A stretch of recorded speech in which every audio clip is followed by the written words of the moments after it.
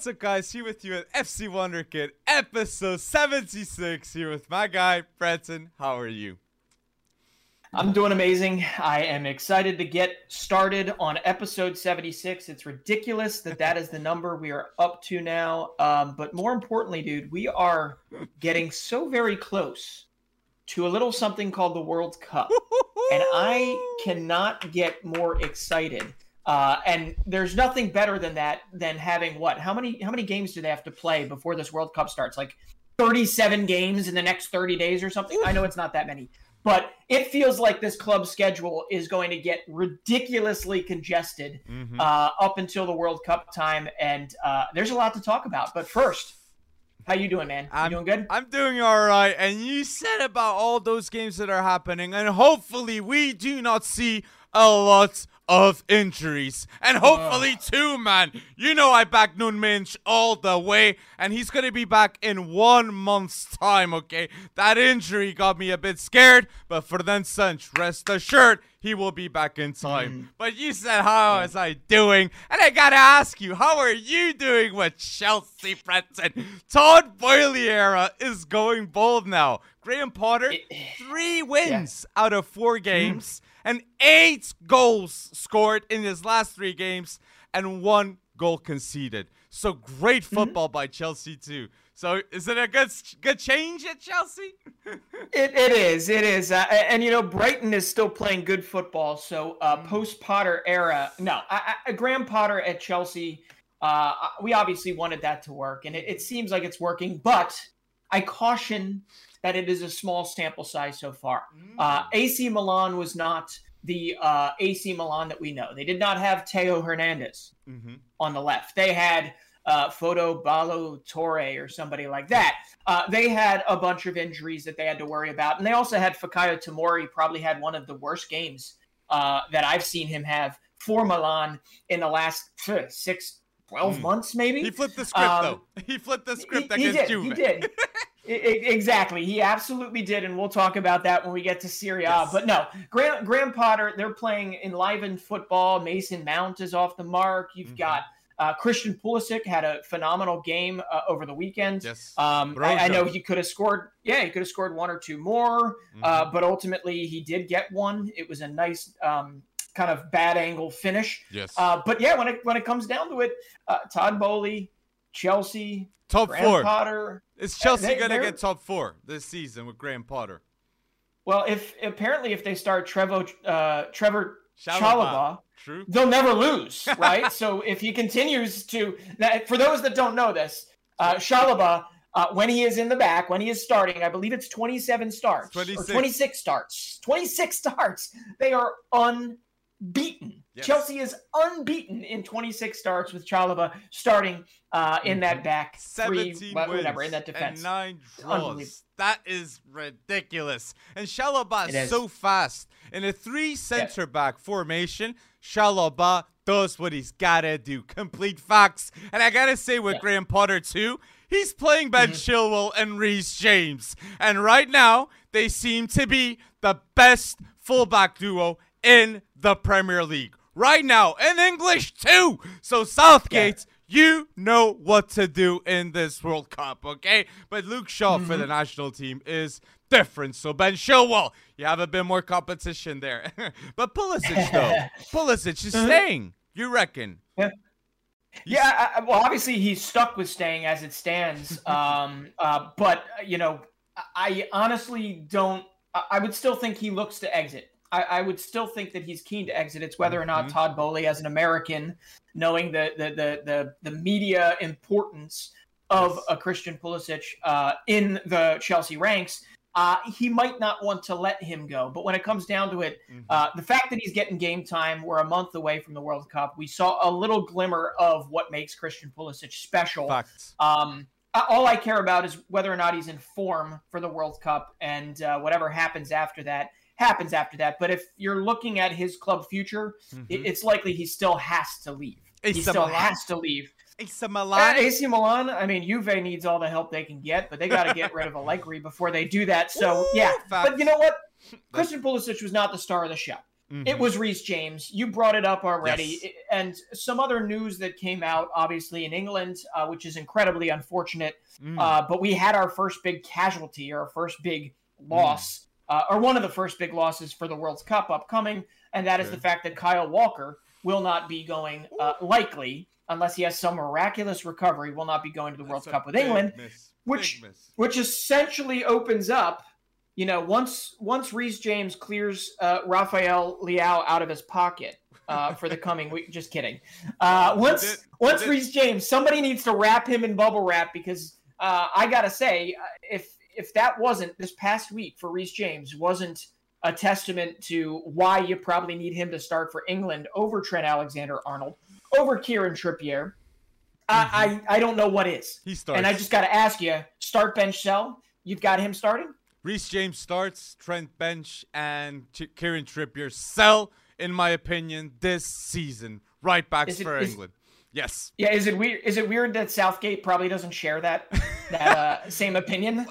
For me, Southgate, I just don't get it, you know. And I think this World Cup is gonna be the do or die. Of course it is, but it's like it's the decision making too. Like, the biggest doubt I have with Southgate is Tomori going to start for England? Okay, will we see Maguire once again? Like, everyone knows, it's Stones and Tomori, the best duo. No Maguire. 4 starts this season. He doesn't win 1 game. So it doesn't make sense that he still gets the starting position. I don't get it. But sticking with Chelsea, like Trevor Chalobah, underrated. Graham Potter, I think he's doing a great job. 3 wins out of 4 games. And yeah, like Aspie staying. I want to give that a shout out to that. Azpilicueta staying at Chelsea is a huge difference maker, in my opinion, okay? A team like Barca that's full of center backs being injured now, they would love to have an Azpilicueta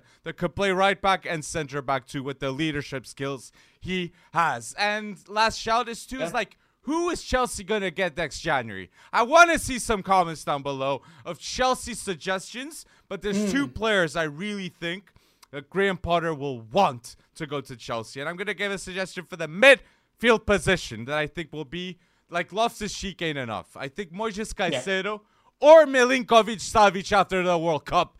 I think those 2 would be elite and bold suggestions for Chelsea in that midfield role in January. And expensive, too, after the World Cup.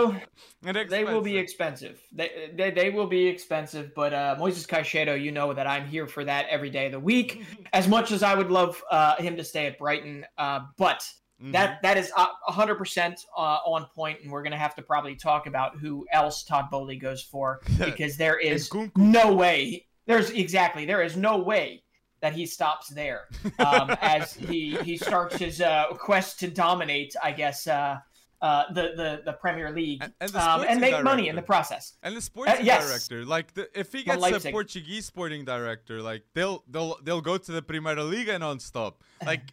So it's very interesting to see what will be the decision done by Todd Boehly. Like, so many people, man. I've seen like 5 to 10 names to have interviews for the sporting director role. So Todd Boehly is literally having a fun day, man, doing those interviews for sure. Oh my and you know what? He hasn't stopped at players or personnel either. He clearly got Graham Potter, some sort of a fashion director of some sort, right? Because Graham Potter, when he was on Brighton's sideline, he looked like he just rolled in from like his daughter's practice, right? Like he was dressed in sweatpants, t-shirt, and now you're looking at Graham Potter, you're like, hello, okay, all right. He dresses, he's all dapper, he's looking all good, he's having a lot of fun on that sideline. London will do that to you, I guess. Oh my days, man. Meet me to the London. That's facts, man. Graham Potter's looking different too. So let's wait and see too if in the Champions League they go through with AC Milan. But that was a big, huge win, huge dub. And talking about huge dub, Champions League here, we can go here and switch with a 5-0 win from Man City against Copenhagen. And Erling Haaland cannot stop going bold, okay? He's got Erling Haaland has 20 goals already, and we're still still in October, man. 15 goals in the Prem, and he's only 8 goals away from the Golden Boot winner of last season in the Premier League. Yeah. That is insane, man. Just getting started once again. And Erling Haaland is reportedly earning £900,000 a week. The highest salary ever in Premier League history, okay? Surpassing Cristiano Ronaldo, pa. And with it's not just goals too, as it seems. It's with the salary too. So Erling Haaland going bold. And how's that compare to Mbappe's base salary? Woohoo! It must be. It's a debate because the 300 million in 3 seasons, man. That's no joke, man. Oh my days. Oh. It's unreal. I said it kind of jokingly, but now there's kind of a grain of truth to it. Last week, I said that Erling Haaland has essentially made the Premier League a farmers league. To be honest, he's basically broken it because, you know, we're looking now at we would be talking about right now Harry Kane on 8 goals. We'd be talking about, you know, some other great players that have really Trossard, but no, none of it means anything. He's got 15 goals in the Premier League, and he's already matched last year's leading scorer for Manchester City in the Premier League was Kevin De Bruyne with 15 goals. Kevin De Bruyne did it in 38 games, the full season. Erling Haaland has done it in 9.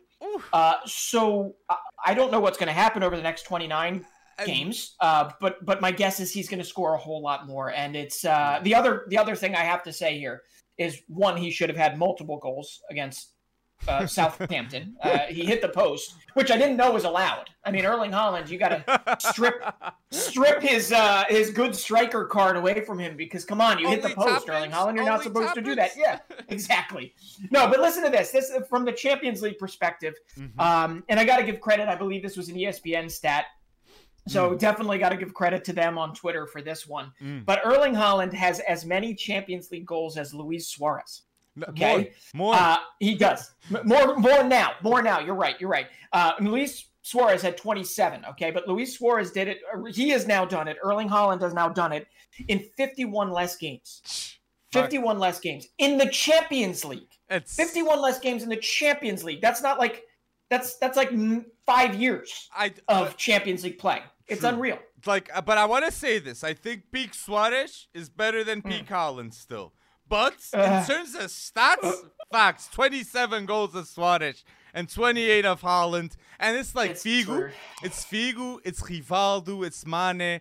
It's so many players have been surpassed by now. And it's like, where will he stop? And you said that normalization that, yes, Kane has 8 goals in 9 games. Mitrovic is going bold. Gabriel Jesus is having his best season so far in the Prem. Yes. And Haaland's like 15 goals, mate.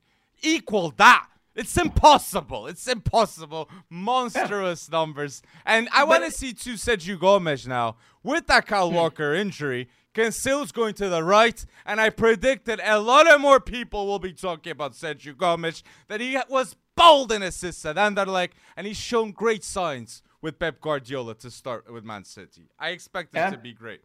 But like, you even mentioning Sergio Gomez, it's absolutely wonderful because, listen, everybody's talking about Erling Haaland, and it's a good and a bad thing. It's a double-edged sword because a lot of these Manchester City guys can just put their head down and play really good football. And let's not forget that literally they are playing really good football. I mean, Riyad Mahrez comes in right away. He needs to make an impact. He does over the last week.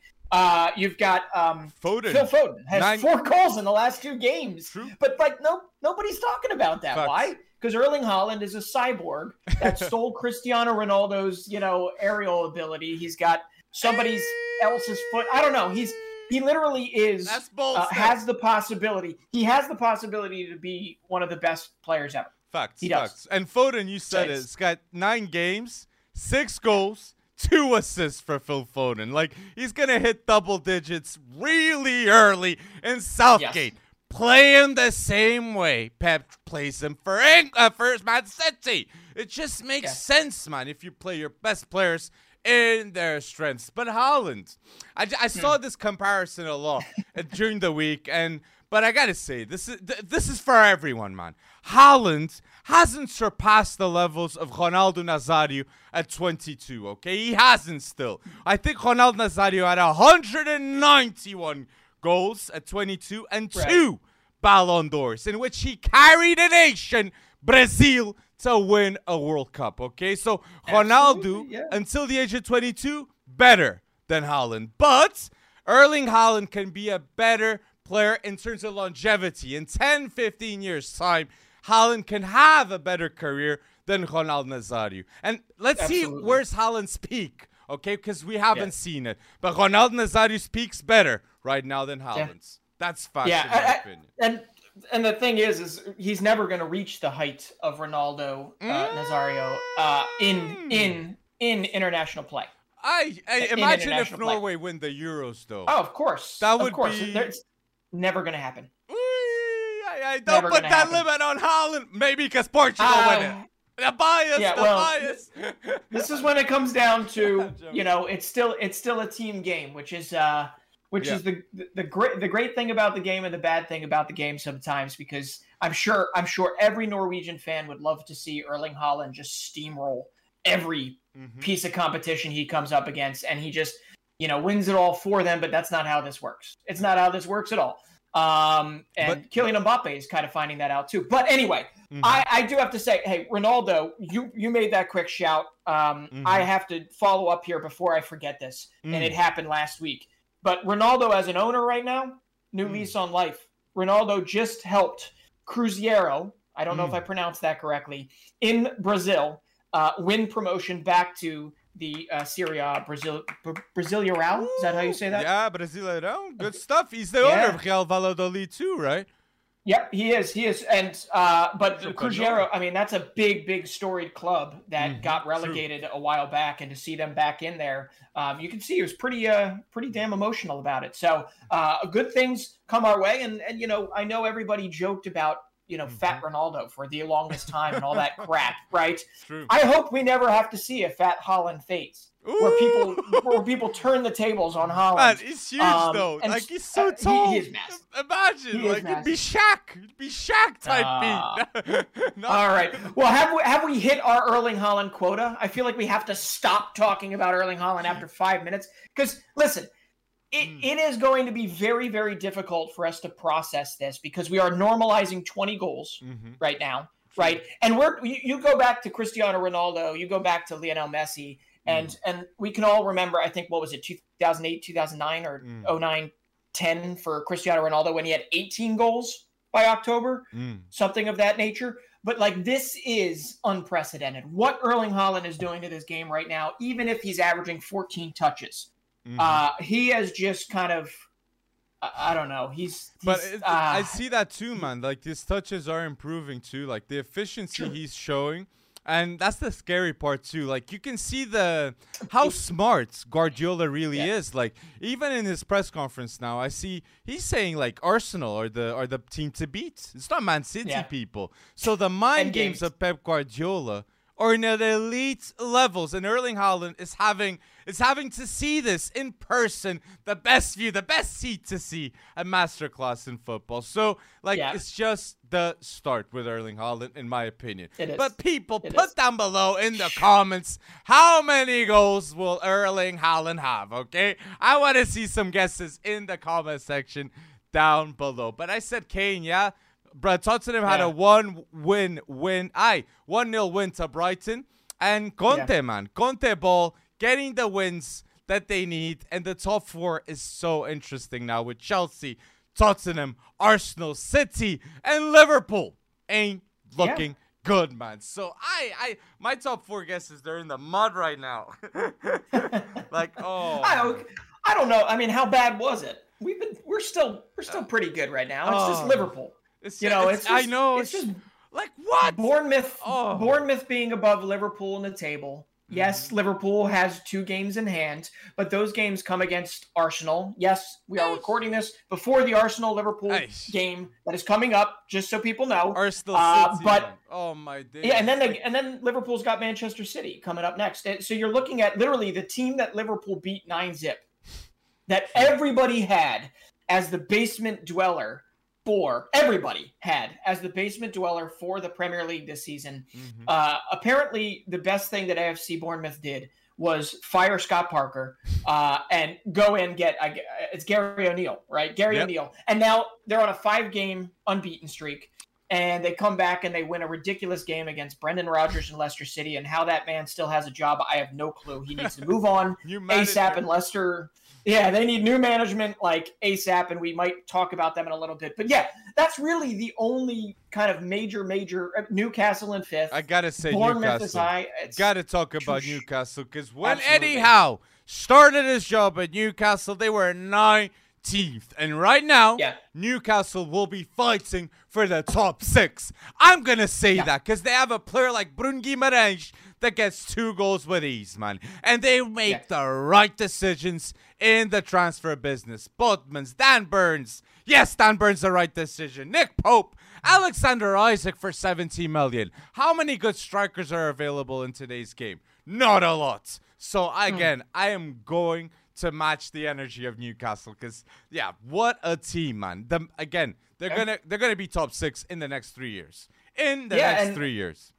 And to repeat a point that you started with, which is really important, while Bruno Guimaraes is insanely important to this squad, and essentially with those 2 goals, like won that game for them this past weekend. It is not just there, right? Eddie Howe has leveled up a bunch of those players on that squad. Like this wasn't like, hey, we have the money, let's bring in a full new 11. That did not happen, right? In fact, you could even argue that from a financial perspective, it's been very prudent in how this team has been built so far, and there's a level above where they can go. So while Bruno Guimaraes is a key to this situation, Eddie Howe deserves so much more respect in terms of how he has leveled up the players around him. Miguel Almiron, right? Joe Linton. You had a little. There's just some. It's wonderful to see, and Bruno I was wonder bought if it for lasts. 42 million. Like it was a pretty good buy. All of a sudden, like 6 months later, we were seeing Real Madrid supposedly were interested to get him straight off the bat. So like, but I don't think it's gonna happen. You snooze, you lose, Real Madrid, and instead they're gonna turn their attentions to Jude Bellingham. But, which it is all like they're really contenders for Jude, in my opinion. Like it's ridiculous. Like and it's the fact that Kroos retires, Jude comes. Like what? Tchouaméni, Valverde, Camavinga with Jude. Like, that would make the midfield of Real Madrid the most stacked in the next 5-10 years in today's day and age. Like, Pedri and Gavi, they're great. But those would be elite options, man. It almost makes you like, I don't know, man. I don't know. But, like, it's just, they got 70 million off Casemiro. And it's like, with that 70 million, they can get the money to get a Jude Bellingham if it's 150. It helps. Yeah, absolutely. It helps. And if they miss, they still have Tchouaméni, they still have Camavinga. The only downside to this is when you bring Jude Bellingham in potentially for 150 million or more, where's La Fabrica in this? True. Come on. I know that there are good enough players in that academy, or could be, but they're not getting the same chances that with all the turmoil and the turnover that had to happen at Barcelona that Gavi got, that Pedri got, right? That even the guys that turned it into a new experience, like Ferran Jutgla, winding up at Club Brugge. He actually got a few minutes for Barcelona, and then it became abundantly clear he wasn't going to continue to get those minutes. So he went looking elsewhere, and they were able to make 7-8 million off of a player that probably was not going to do anything. Yeah. So it's La Fabrica is a solid. Yeah, but Jude joining, I agree. So, and especially when you have to contend with what the future is going to look like for Barcelona with Pedri and Gavi, you probably do need a Jude Bellingham because does La Fabrica have Pedri and Gavi in the mix? I don't know. I don't think so. It's true, and even like Barca have a Pablo Torre too. They managed to snatch two, so it's like it's just Barca are such a well-oiled system already. Even with the scouts, they're everywhere. The Barca scouts are everywhere, and now we see a name of Hendrik popping up okay, in South America. And the Barca scouts already know him for like 3-4 years. Like, it's no surprise, man. So we're definitely going to see that release clause of 60 million being bought for Hendrik at Palmeiras. Because, getting that start too, right?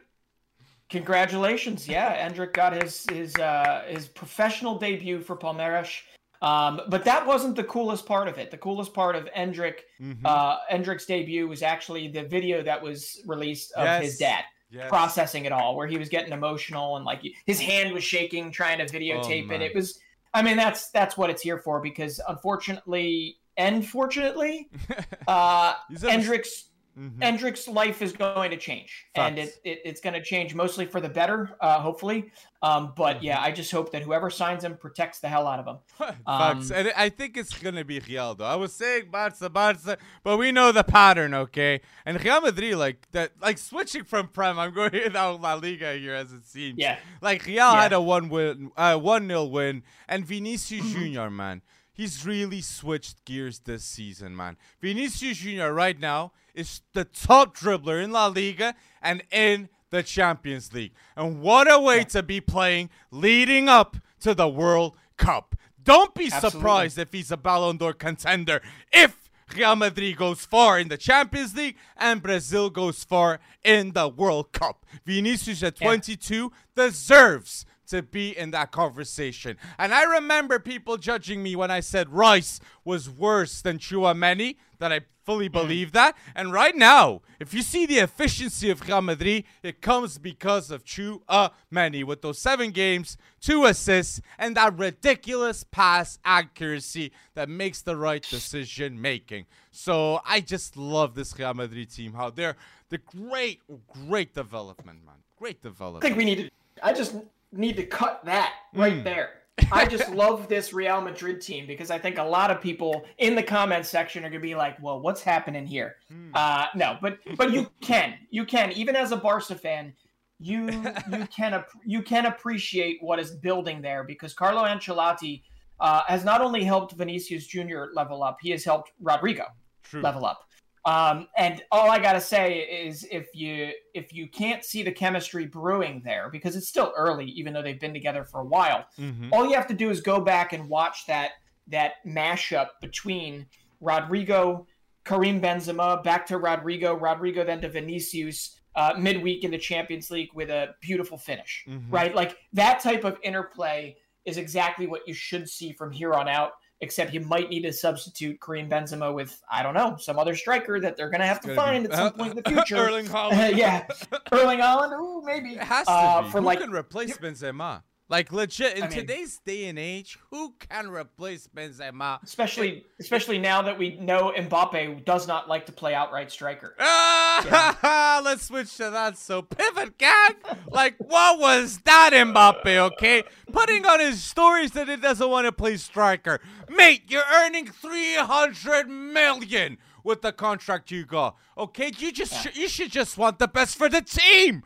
Okay, I don't get that. Okay, not only that, like you're playing football with Neymar. You're playing football with Kylian Mbappe, and you're gonna hashtag pivot gang this crap.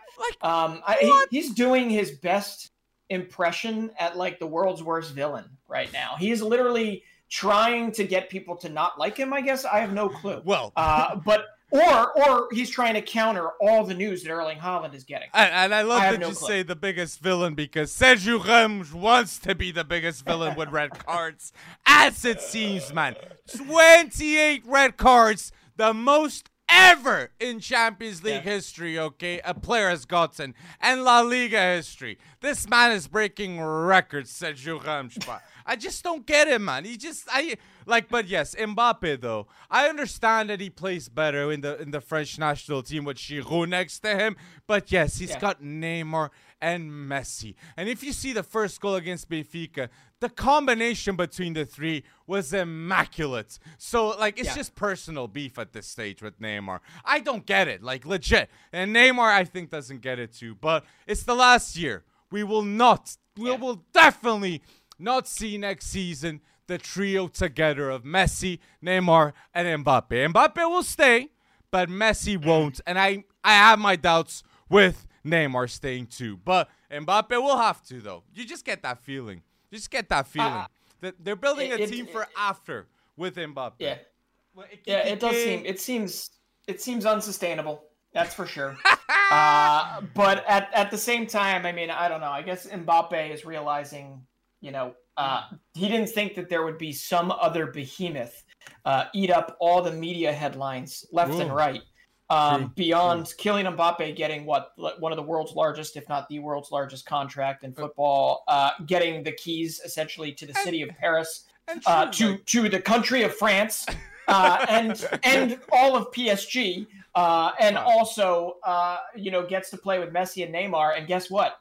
He's second tier. He's second tier compared to Erling Haaland right now. Erling Haaland rules everything in world football as it stands. I mean, my guess is that even L'Equipe did not have Kylian Mbappe's pivot gang bullcrap front page. They probably had Erling Haaland scores again. Well, so, he got the 10 rating too in that match in the against Manchester. So that was the testimony of how great he is, man. I think there's only like 15 players that ever got in that 10 rating, and Haaland did that in that Manchester derby game, man. So I love how he switched up. And he says pivot gang Mbappe when Scamacca was like the biggest reference that not Ekitike to go at striker with the PSG. So personally, I don't really understand. But staying in Liga, I just want to give this mention. Dimitri Payet became the first player in Liga to have 100 goals and 100 assists, man. What a legend. And the streets will never forget Dimitri Payet, man. What a baller he was, man. Whoa! No, man. And OM, man. I was surprised. 4-1 win, too, against Sporting 2. Igor Tudor. Yeah. I'm not a huge fan of him, but that was a great result. Great result. Sheesh. Yeah, but then the Champions League hangover happened, and they lost to, I don't know how to say it, but Ajaccio. 2-1. So, yeah, Dimitri Payet, I mean, come on. He's a League One legend. I know his time in West Ham did not work out as well as people wanted him to, and yet he won enough fans at West Ham that people know him and follow him.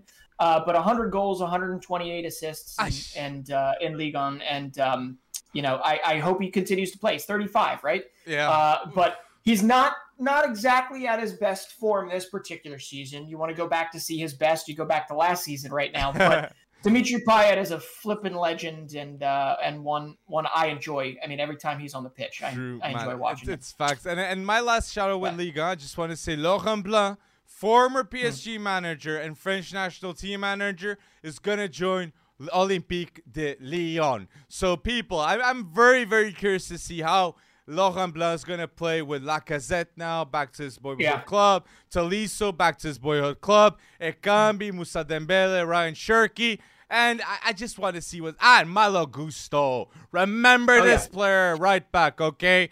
And Tete, very good team. So let's see what Laurent Blanc does. And what a signing that has been, right? Bringing in Tete, because he's been kind of one of their better players this whole season so far. But if you're gonna shout out Lyon, I have to shout out, first off, Stade Rennais is on a very nice run of form as it stands, and they're using a bunch of young guys. Come on, we love Jeremy Doku, we love Sulemana, we love some of their young academy-born guys, but you know what? That's not really the story in France. PSG can PSG all they want, right? But right now, the story in France is up in, I think it's in the Breton region. Yes, there is a Breton region of France. That's what I'm named after. But Lorient, orange and black team, right? Okay. They were relegation fodder last season. I'm actually shocked that they actually survived Ligue 1. Okay. But they have a breakout performance or a breakout season so far from this young kid, 20-year-old Dango Ouattara, who plays winger for them, that if you don't know him now, you're going to know him once PSG picks him up for 20 million. Okay. Or Lyon or Stade Rennais or one of them, somebody in Ligue 1 will get him.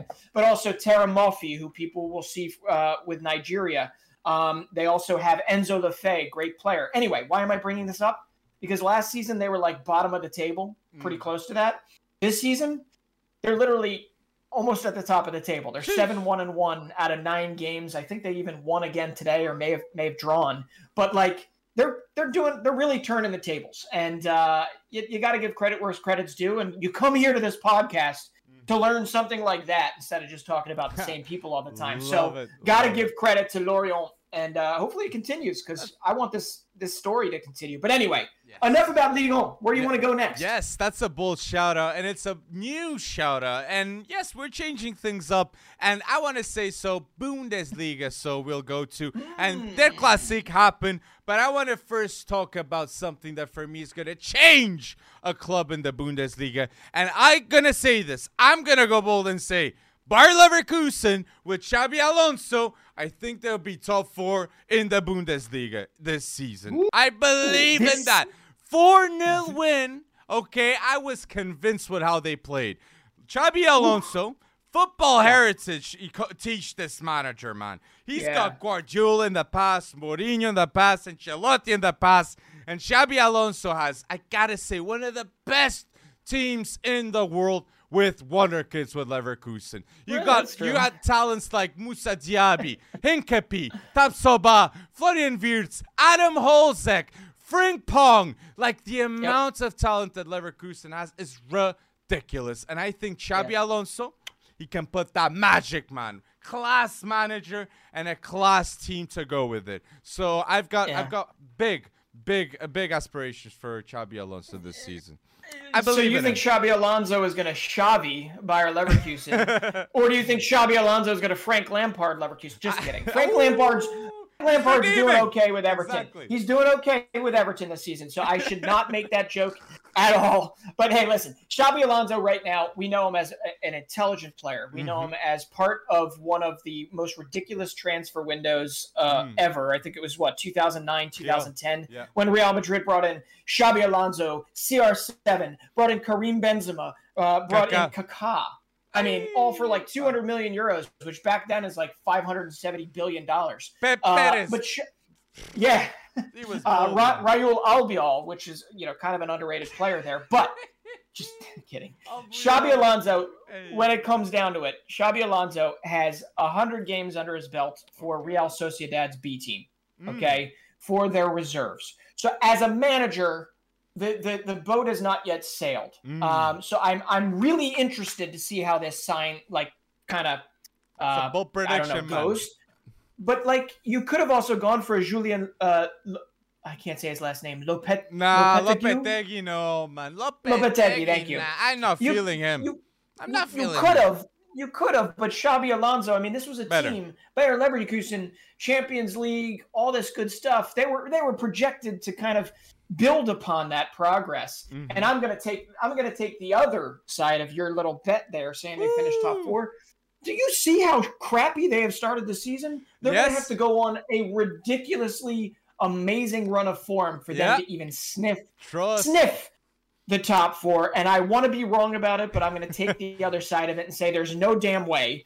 But Xabi Alonso is a bold choice at manager. That's for damn sure. Definitely. I just don't know if it's going to work out. But they have, with that win, they popped out of the relegation zone. They still have a Champions League possibility to get out of their group. It's still in flux. So they still got a lot to play for, and I wish all the best. The Porto game, 2-0 win, and Patrick Schick, man, Diogo Costa managed to save that pen, and that's the start of the end with the manager. But it's true, 2-2, man. Dortmund, Bayern Munich, what a match it was. Late winner from Modest, okay? And Schlotterbeck, really, man, he found that assist at late stages for that last-minute win. And I got to say, Schlotterbeck, man, after that game, understandably so, he's got to be mentioned much, much more. But the player I got to shout out from their Klassik is Moukoko, okay? Moukoko has 3 goals and 3 assists in 459 minutes for Dortmund, okay? He deserves more respect, Moukoko. And put him in that plane, man, to Qatar. Trust the youth, die Mannschaft, okay? Karim Adeyemi, Moukoko, Wirtz, play the youth, okay? So I just wanted to give that shout out to Moukoko. It's a great shout out because it takes a lot to overshadow what Jamal Musiala does on the field and what Jude Bellingham does on the field. Still got an assist too, Musiala. Oh yeah, I mean Musiala did all the Jamal Musiala things that you expect. It was Bayern that threw it away, and frankly, the Deer Klassiker, I mean, it needed something like that. I thought Bayern was just going to walk away with it once they got there first, and they didn't. And Bayern might be going through maybe a little bit of an injury run right now, but yes, Borussia Dortmund, as expected. I mean, come on, they're without some of their best players. Reina didn't play. Royce not playing. They've got a lot of injuries as well, which is why Moukoko is getting his extended chance. And he became the youngest goal scorer ever in Der Klassiker history with that nice finish. So at 17 years old, he's also the leading scorer, as you mentioned, for Dortmund this season, which is pretty awesome. But come on. Moukoko, the fact that Musiala was on the pitch, the fact that Bellingham was on the pitch, that's always going to draw in eyeballs. And Jude captain, man. Jude captain in their classique, man. Yeah. An Englishman, 19-year-old midfielder conquering in Germany, man. This is 2022 we're living, man. Unbelievable. At 19, Jude Bellingham, it's just justified the 150 million that he's gonna go. Like, unbelievable. But I gotta say though, Jude Bellingham 150 makes Real Madrid, Liverpool, and Man City having that bidding war. That I don't know who's gonna win it. And United too, man. Imagine if Jude Bellingham just decides to go to United and to be the fulcral player of that midfield in the future in that rebuild. Donny van de Beek in the mud, Scott McTominay in the mud, and Jude Bellingham a predominance. So it's going to be, if that happens, man, you never know. That they have to give him a huge contract.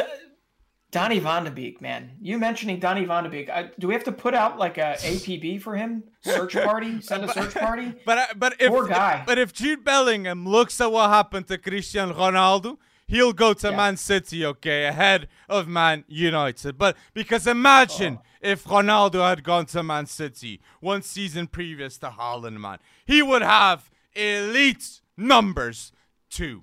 So, man, it's just so sad. That decision! But you know what's really interesting to me? We keep talking about Jude Bellingham and his price tag because there's all these rumors swirling about this being his last full season with Dortmund, so on, so forth. And yet, if we're talking about the price tag for Jude Bellingham, what would it cost to pry Jamal Musiala away from Bayern? I'd say 200, easy. Oh, gosh. But who gets him, though? Who gets him? Real? I think he's untouchable right now, the Jamal Musiala. Simply. Yeah. And if he had chosen to be an English player, like English nationality instead of Germany, I think the English clubs would be all of them thinking, oh my days, we can have the next English player getting a Ballon d'Or type beat. Because the question is, who has a better potential? Jamal Musiala or Phil Foden? Like, I gotta say right now. Musiala. Yeah. But Foden is ridiculous too. Like, so but the Ballon d'Or potential there is, I give it. That's the amount. That's the amount. I'm just saying we keep talking about Todd Bowley, and this is like exactly the type of adventure he'd sign up for. He'd say 200 million for Jamal Musiala. Let's do it. But I think Nkunku 50 or 60 is good though. But imagine, I love the question of how much is it needed for Jamal Musiala to leave Bayern. Put down below, man. Do you think it's even possible? And you show that you're listening to us until now. But I want to mention Serie A and all this, Bretson, because man, Allegri ball is not. It's not bold. It's definitely not bold. It's horrific. Okay, he's got 2 wins in his last 8 games in Serie A. A team like Juve, the team that spends the most in salaries. That can't happen, man. Allegri has to be out. It doesn't make sense, man. It's financial blackmail. That's what it is. I think there's maybe too much of a termination clause or too much of a fat paycheck that would go to Allegri for him to leave. I don't know for sure, but that's certainly what it feels like. Because with the players he has, he should be doing a whole lot better. I don't really get it. But the funny thing is that you got Juventus playing actually decent football midweek, right? In the Champions League. Maccabi, and then they lay Maccabi, then they lay an egg. They lay an egg against AC Milan, and like literally a game that they should not lay an egg in. So big credit to AC Milan though, coming back from that. Tomori, first goal this season. First goal this season, man. I was yes. And it's not the best team. It's not even the AC Milan. It wasn't even their best team. No Calabria, no Teo. Like what? Exactly. You know, and the funny thing is we're sitting here, we're talking about like them, AC Milan laying an egg midweek, playing really well against Juventus over the weekend. Juventus playing well with Angel Di Maria with 3 assists midweek. Already with a little bit of a rift with Allegri, not being played the way he wants to play. No, that's true. And then over the weekend, kind of nothing going on. And you know who's not impressing me in all of this? Who? McKennie. Dusan Vlahovic. Ah, sorry. Thought you were going to go for McKennie. Weston McKennie is leaving a lot to be desired as well. But Dusan Vlahovic is not impressing me. He disappeared this season against Monza. He's disappeared this season against Benfica. He's disappeared this season against Milan, against Salernitana, against PSG, against Sampdoria. Okay? He's had 1 or 2 decent games. He's scored a couple times. But his... is it Allegri's fault, or is it Vlahovic as well, or is it a combination of the two? Vlahovic is not getting the ball, and that is going to hurt him long term. It might even hurt his Serbian form, because he has no problem scoring in Serbian setup, but in Juventus's setup, he is not doing... His best match of the season was day 1 versus Sassuolo. And, like, you're saying this, and, like, Di Maria managed to break an ridiculous stat, and this is, like... only Cristiano Ronaldo has more assists in Champions League history than Di Maria. He's second ever in assists. And Allegri can't play this man the right way. Di Maria is one of the most underrated players in all history of football, in my opinion, man.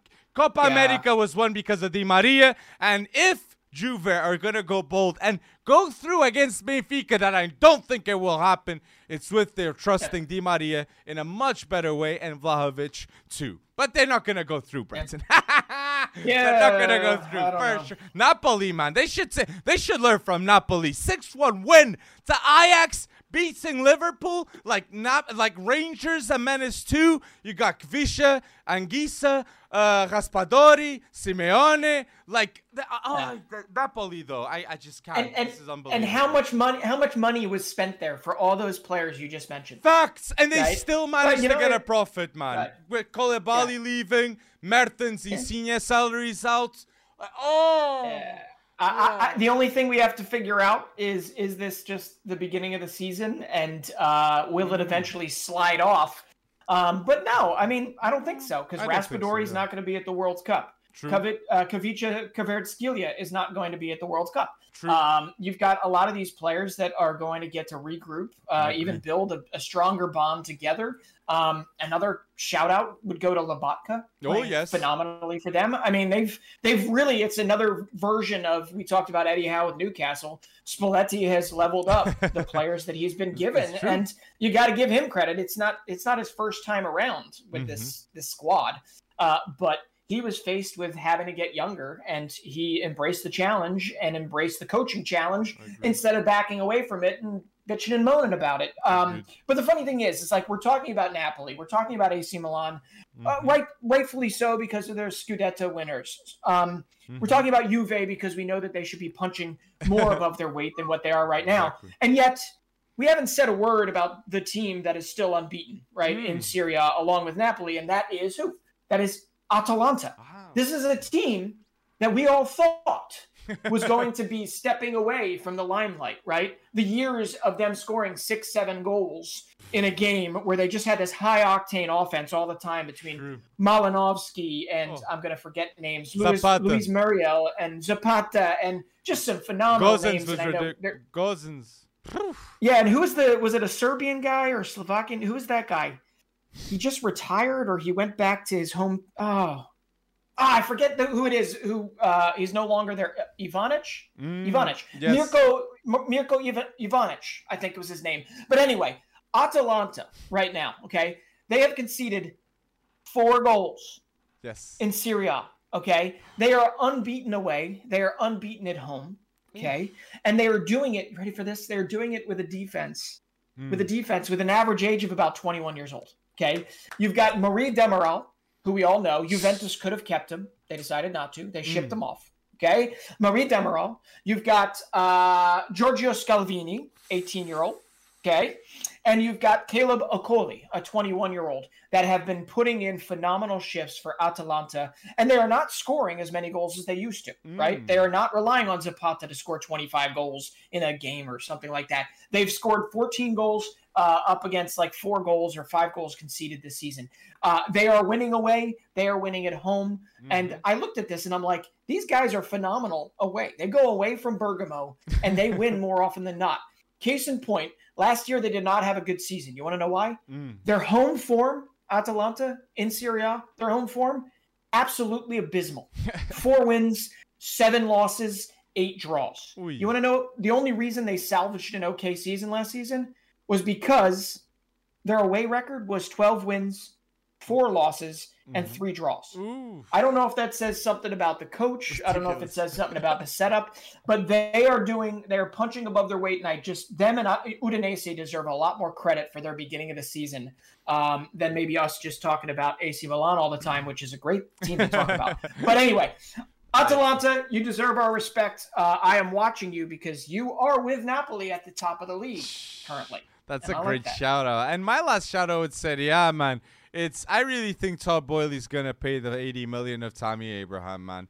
That buyback clause is very, very desirable as it seems, and I am sure Roma, great deal by getting him for 40. But now I think Chelsea are gonna get him next summer for 80 million. Todd Boehly era striker with Broja and with Tammy Abraham, man. That's not bad decisions, man. And Nkunku and Tammy next summer coming to Chelsea, not bad at all. Graham Potter magic. Pretty good.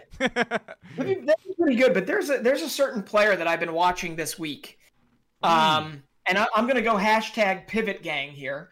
I'm going to pivot on you because there is a player that has really caught my attention. I've mentioned him before. You and I talk about him quite a bit because his come up has happened in the Primera Liga with Porto. Okay. Like Tammy Abraham is great, but 80 million for Tammy Abraham. Okay.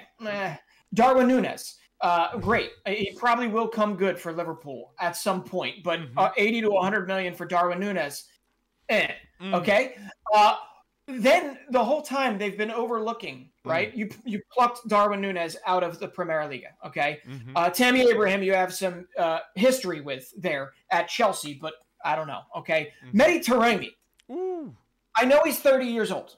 Okay. I know he's 30 years old. I know he plays for a national team that not everybody follows, Iran. All right? And it's very unlikely that the majority of Iran never really goes abroad and they play for Esteghlal or Persepolis or some other teams within their borders, okay? I understand all this. But Mehdi Taremi put in a better year, potentially, than Darwin Núñez last year. Am I wrong? Am I wrong? In terms of stats, you better. In terms of stats, better. And goals, like Taremi, man, I gotta say it's the age, right? Taremi is a player that, like, with time, I think people will give him the credit where credit's due. And for Porto, man, I gotta say, Taremi is one of the best players I've seen at Porto in recent history, man. What a player in Primera Liga. Assists, goals, highly involved. Highly involved. And just to frame it, you're right. It is age. It definitely is age, but he's only 30 when it comes down to it. And he's been getting better as he ages, as it stands. And my guess is you would not have to pay 60 or 70 or 80 million for him. Okay. You obviously would probably only spend, 20, 30 to get this man for 3-4 years. A guy that had 43 goal involvements last season for Porto. Okay. And the only reason Darwin Núñez had more was because he went ham in the Champions League last season. Right. So Taremi at 30, in my opinion, is a better striker than Darwin Núñez. I'm going to say it right now. Obviously, Darwin Núñez has a much higher ceiling. Much higher ceiling. But this guy, the only reason he does not get the respect he deserves as it stands, because he's been doing this the last 4 or 5 years. True. Okay. Only reason is because of his age. And I'm going to say it because he's from Iran. Facts. It's that simple. I agree with you you, though. I have to agree with you, though. Taremi has to be in an 11 of the most underrated players in today's game. I have to agree with that. Factush. And you're mentioning Taremi. I got to mention here Benfica, okay? Because Benfica, right now, they're unbeaten, okay? Not even a PSG with Messi, Neymar, and Mbappe can stop Benfica right now. 16 games unbeaten, 14 wins, and 2 draws with 9 clean sheets. Roger Schmidt ball is real, and I gotta give a special shout out. Again, Antonio Silva will definitely be called up for Portugal this World Cup. Because my question is, what could have Antonio Silva done to be called up by Fernando Santos? Pocketed Mbappe? Pocketed Neymar? Like what? Played an amazing game against Juve? He did it. So Fernando Santos, no excuses, and call up Antonio Silva. Just like I gotta say, no excuses, Argentina. Enzo Fernandez this weekend against Rio Ave, Enzo Fernandez in 45 minutes had 7 key passes and 1 assist with 100% pass accuracy. No mistakes in a half, and all progressive passes, man. Ridiculous impact by Enzo Fernandez. And at 22, he is definitely one of the best midfielders in his age group in the world. Jude Bellingham's going to leave for 150.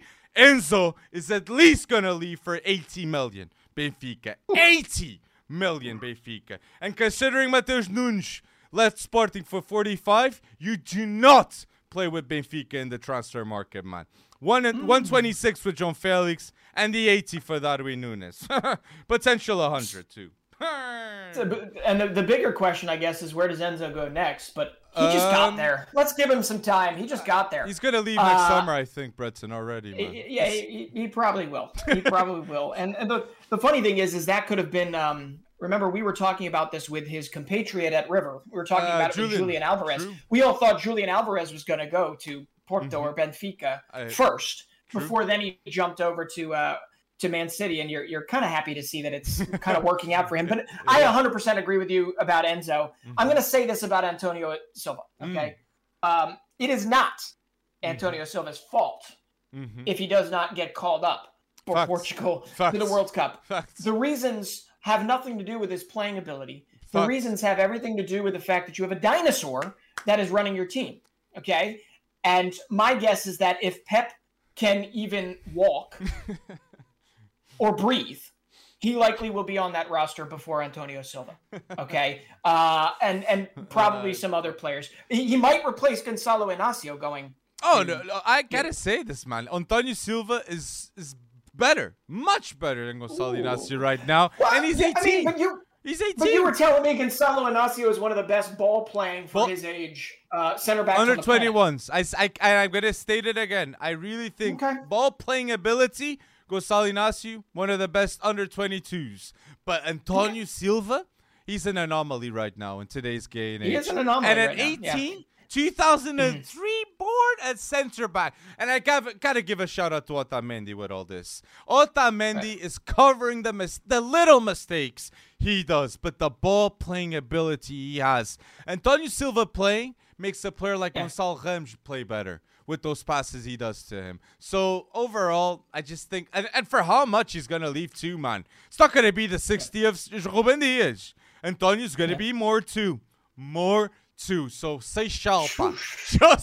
Just wait what Xerendur people are gonna know about him. Just wait. And Henrique Araújo had the extension at the same time as Antonio. So 2027, both locked in though that contract extension. Before all this hype, man, Antonio Silva. Yeah. So Benfica knew what to do there. They definitely did know what to do with him there. But before we move on from Benfica and get to some other shout-outs, I love the partnership that has been kind of forming between Gonçalo Ramos and Enzo Fernandez. And I think that deserves a shout because Gonçalo Ramos, while sure, he could have played better so far this season, but the man already has, 10 goals already, 6 assists this season. Right? Yes. Yeah. What He's doing underrated, it. man. And he's not just goals. He's a complete package. Puts pressure, great dribbler. I really like Gonçalo Ramos, man. And they kept him. They had a 30 to 40 million bid from clubs like Wolves, PSG, reportedly. And Benfica said, no, we'll keep him because we can go through in the Champions League. And yes, Benfica will, man. Juve in the mud. Yeah.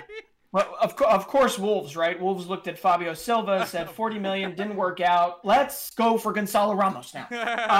True. I think Fabio Silva scored again for Anderlecht, so he's getting his feet under him. He's gonna have like 10 goal involvements until December. 10 goals until December, definitely. Well, I'll tell you what. If we're gonna continue to talk about how Benfica is unbeaten and having a phenomenal start to the season, we got to kind of jump on over. Maybe to Belgium. And just briefly, I know they laid an egg again this weekend in the league. Shocking loss to Westerlo, 2-0 from Club Brugge. But Club Brugge in the Champions League? Club Brugge in the Champions League? They've got 9 points out of 9. They are one of 2 teams to have not let up a goal yet in the Champions League. Third straight clean sheet. It's Mignolet, former Liverpool player, former Liverpool goalkeeper, Mignolet. Kind of an ignominious end for Mignolet at Liverpool, is doing wonders for Club Brugge. And only one other team has that same record, 3 wins, no goals conceded, and that's Bayern Munich. So I just think you have to kind of look at some of their players. We say it the same way we have love for Primera Liga, the same way I'm trying to build Major League Soccer's image as a selling league, the same way we look at the Eredivisie.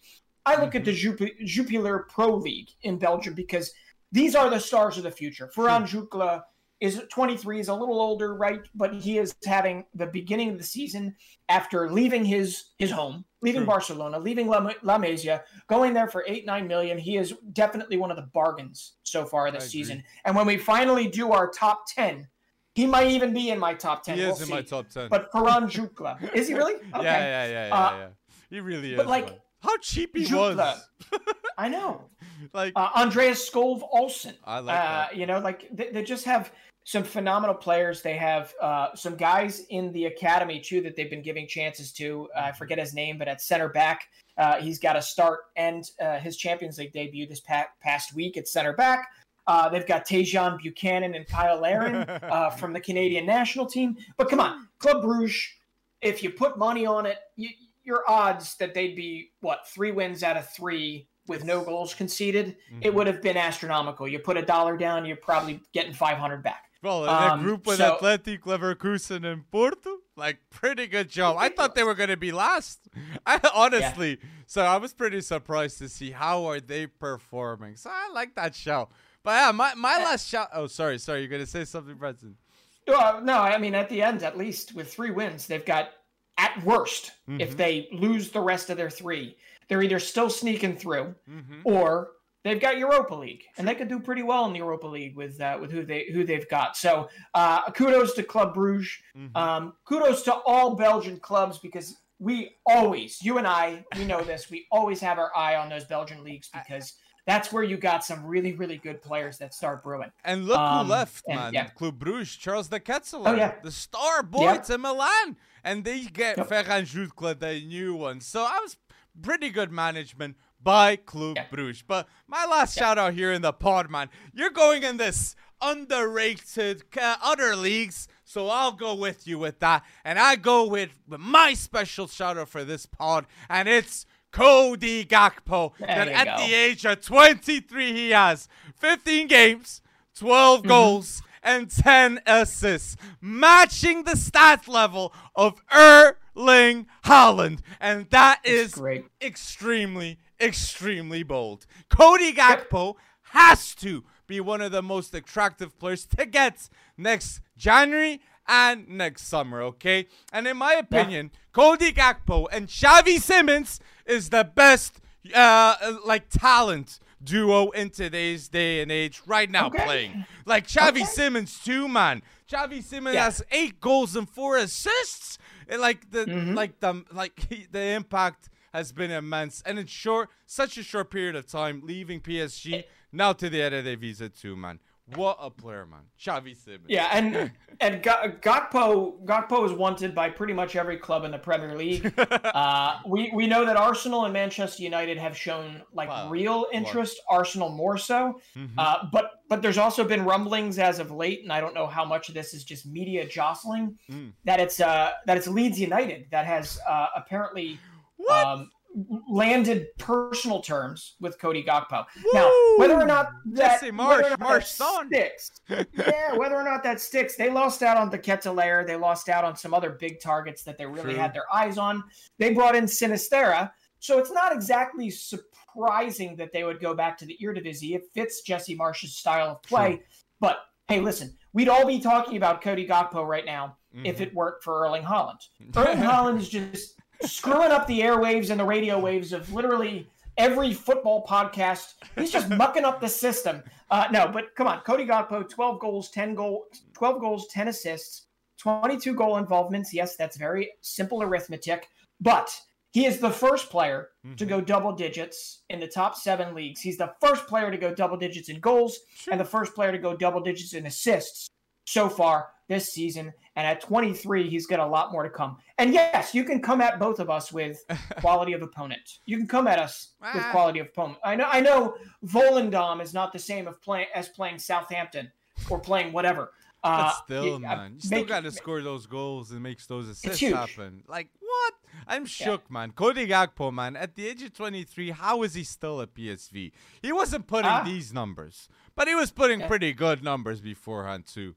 So, dude. Oh, man. And he's been there since he was, born. Yeah. You know? Yeah.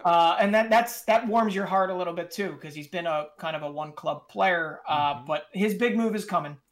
And Facts. I think he's done. I think he's got a role. Cody Gakpo has a role to play for the Netherlands in the upcoming World Cup. I agree with that. 100%. I think Newcastle would be the best landing spot for Cody Gakpo.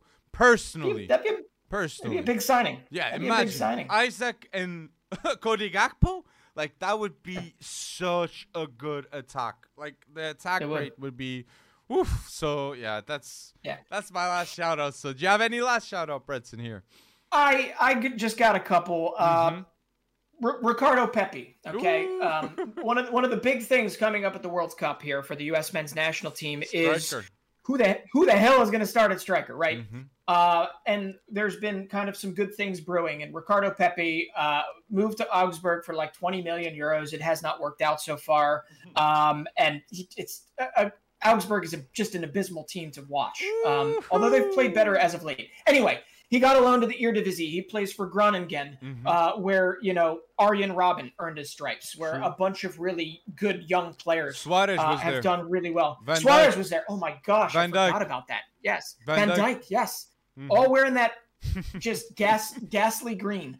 But Groningen, he's the first player in the 21st century, so since 2000, first player to have 5 goal involvements in his first 4 games in the Eredivisie.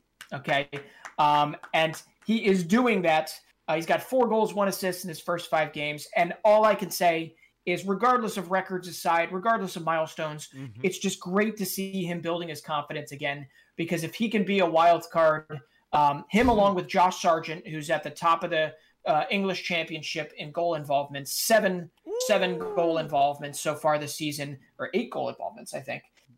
It is just great to see these guys, young guys still. Pepe's 19, Sargent's 21 or 22. These guys just need it heading in, because we need it. If we can't get a striker, it's going to be all on Christian Pulisic. It's going to be all on these other guys, and I'm hoping this is the start of something fun. But that aside, we'll see what happens. The last thing I need to mention is this is a massive, massive, massive step forward for women's football. The first, we call it soccer-specific stadium here, because, there's any number of sports you can throw in a stadium, right? So you could build a stadium for cricket and then have women's football play there. Now, the first women's football soccer-specific stadium is being built in and around Kansas City, because they have, one, the funding, the financing, but they also have, you ready for this? the people. The people want it. And when the people want it, that is huge for women's football, not just in Kansas City, not just in the United States, but all around the world. And I'm hoping that what we saw brewing at Barcelona with the issues that have come out since then, not so good with the Spanish national team, but I'm hoping that all the people that went to see Barcelona, all the people that went to see the Super League, the Women's Super League in England, and all the people that are flocking to the NWSL with Angel City FC and some of these other great clubs, including the Kansas City Current.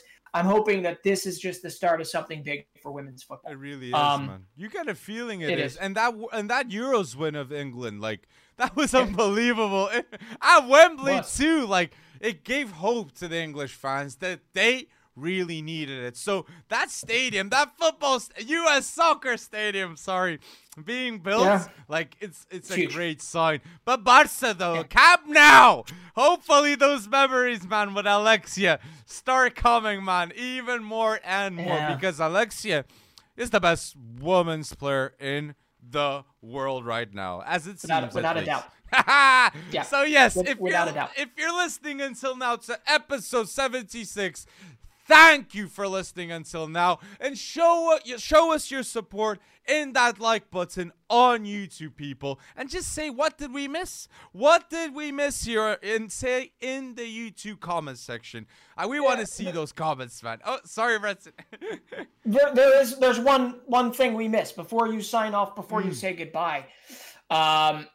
We'll talk about the Euro qualifiers in the future and who Portugal drew. Yes. But, I know we've been teasing something over the last 2 episodes. And if you're listening up until now, a couple people guessed it right. And I'm sorry, I don't have their names in front of us. But yes, I will be taking the trip to see and meet Alex for the first time. And how long have we known each other? 4 years? 5 years? I think 5 to 6. Yeah. 5 years. Woo! Crazy. But we've only been doing FC Wonderkid for some time. We were doing FB Wonderkids before that. But for the first time, I will meet Alex face to face about a month from now, and actually almost exactly a month from now. And all I gotta say is we are there to work. Yes. We are there to put on turbocharge our World Cup content, to do a bunch of lives. I want to meet some people, people that read us, that view us on a regular basis. I want to go out in Lisbon. I want to everybody to show me what Portugal's all about. So any Portugal readers, viewers, followers here, drop me some things I got to do, because I'll be there for 4 days, hanging out in the studio with a little bit of downtime to go check out, I don't know, all the sites. But yeah, I'm excited. I'm excited to meet this man. And this Benfica I don't know. We can say it. We're gonna be in. We're gonna be in there. Yes. So if you're gonna watch Benfica Gil Vicente, we will be there too, and probably with a camera there, so you have a chance to go bold on that mic. And we will definitely we will be saying our story, man, because FC Wonderkid is an idea of 5 years of work that we had via Young Page about talents too, that we're really proud of that work too with FB Wonderkid. So yes, people, thank you, Brenton. I almost forgot to mention that bold fact that it's gonna be amazing. And tell us in the comment section down below the content that we must film. Like, who's gonna win the Ballon d'Or after a Benzema type beat? Maybe tell us the content you want to see. But yes, if you're here until now, don't forget to like this video, episode 76, and community. Thank you so much for going bold on a weekly basis. Thank you, and sign out.